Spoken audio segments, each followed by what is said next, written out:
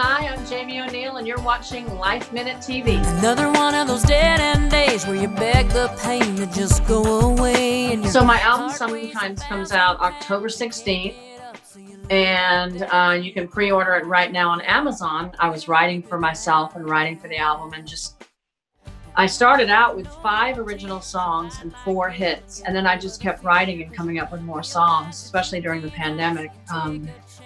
And so it turned into like 8 original songs with the hits. So definitely more than I started out to do, but I'm incredibly excited about it.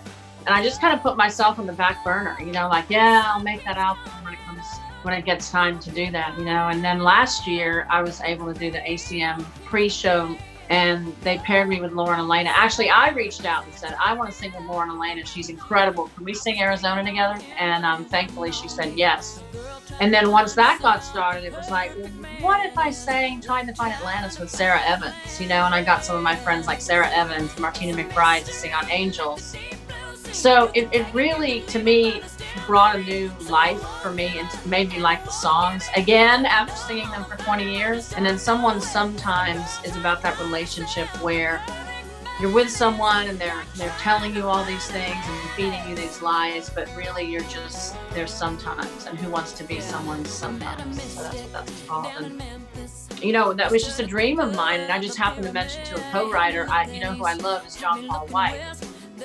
And I said it would just be such a dream if he would ever sing with me. And he's like, well, I know someone who knows John Paul White. Maybe I should reach out and connect you to. And I was like, oh my gosh, that would be incredible. When I heard his voice on it, I was just, oh my gosh, it just brought the song to a whole new meaning, because it actually wasn't a duet, and then he turned it into a duet and he co-produced it with me. And so I just, those are 2 of my favorite songs on the album. With The World Goes On, we started the song a long time ago, and we wrote it more about the feeling of depression, not wanting to get out of bed because of a breakup in a love relationship. But during the pandemic, I rewrote some of the words to fit what's going on now and what everyone's going through now. So I just really wanted to put an inspirational song out there for everybody who was having that feeling and just needed to feel good for 3 minutes. So my daughter, Alaina, is 17, and she's singing on Somebody's Hero with me, which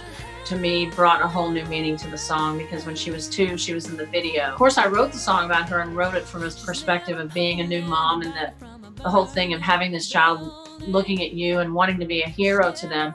But now at 17, it's like we have been through so many stages. And some of the teenage years, they start to get hard. I'm trying to, kind of keep myself in check and just be a positive mom. My husband and I are so excited that she loves music and that she gives it her all. And she plays guitar and writes songs all the time. And we're behind her 100%. Well, hopefully filling up the calendar for 2021, seeing as though 2020 has been a bust for the live shows. Just working on the record and working with a couple of outside artists I'm also really excited about.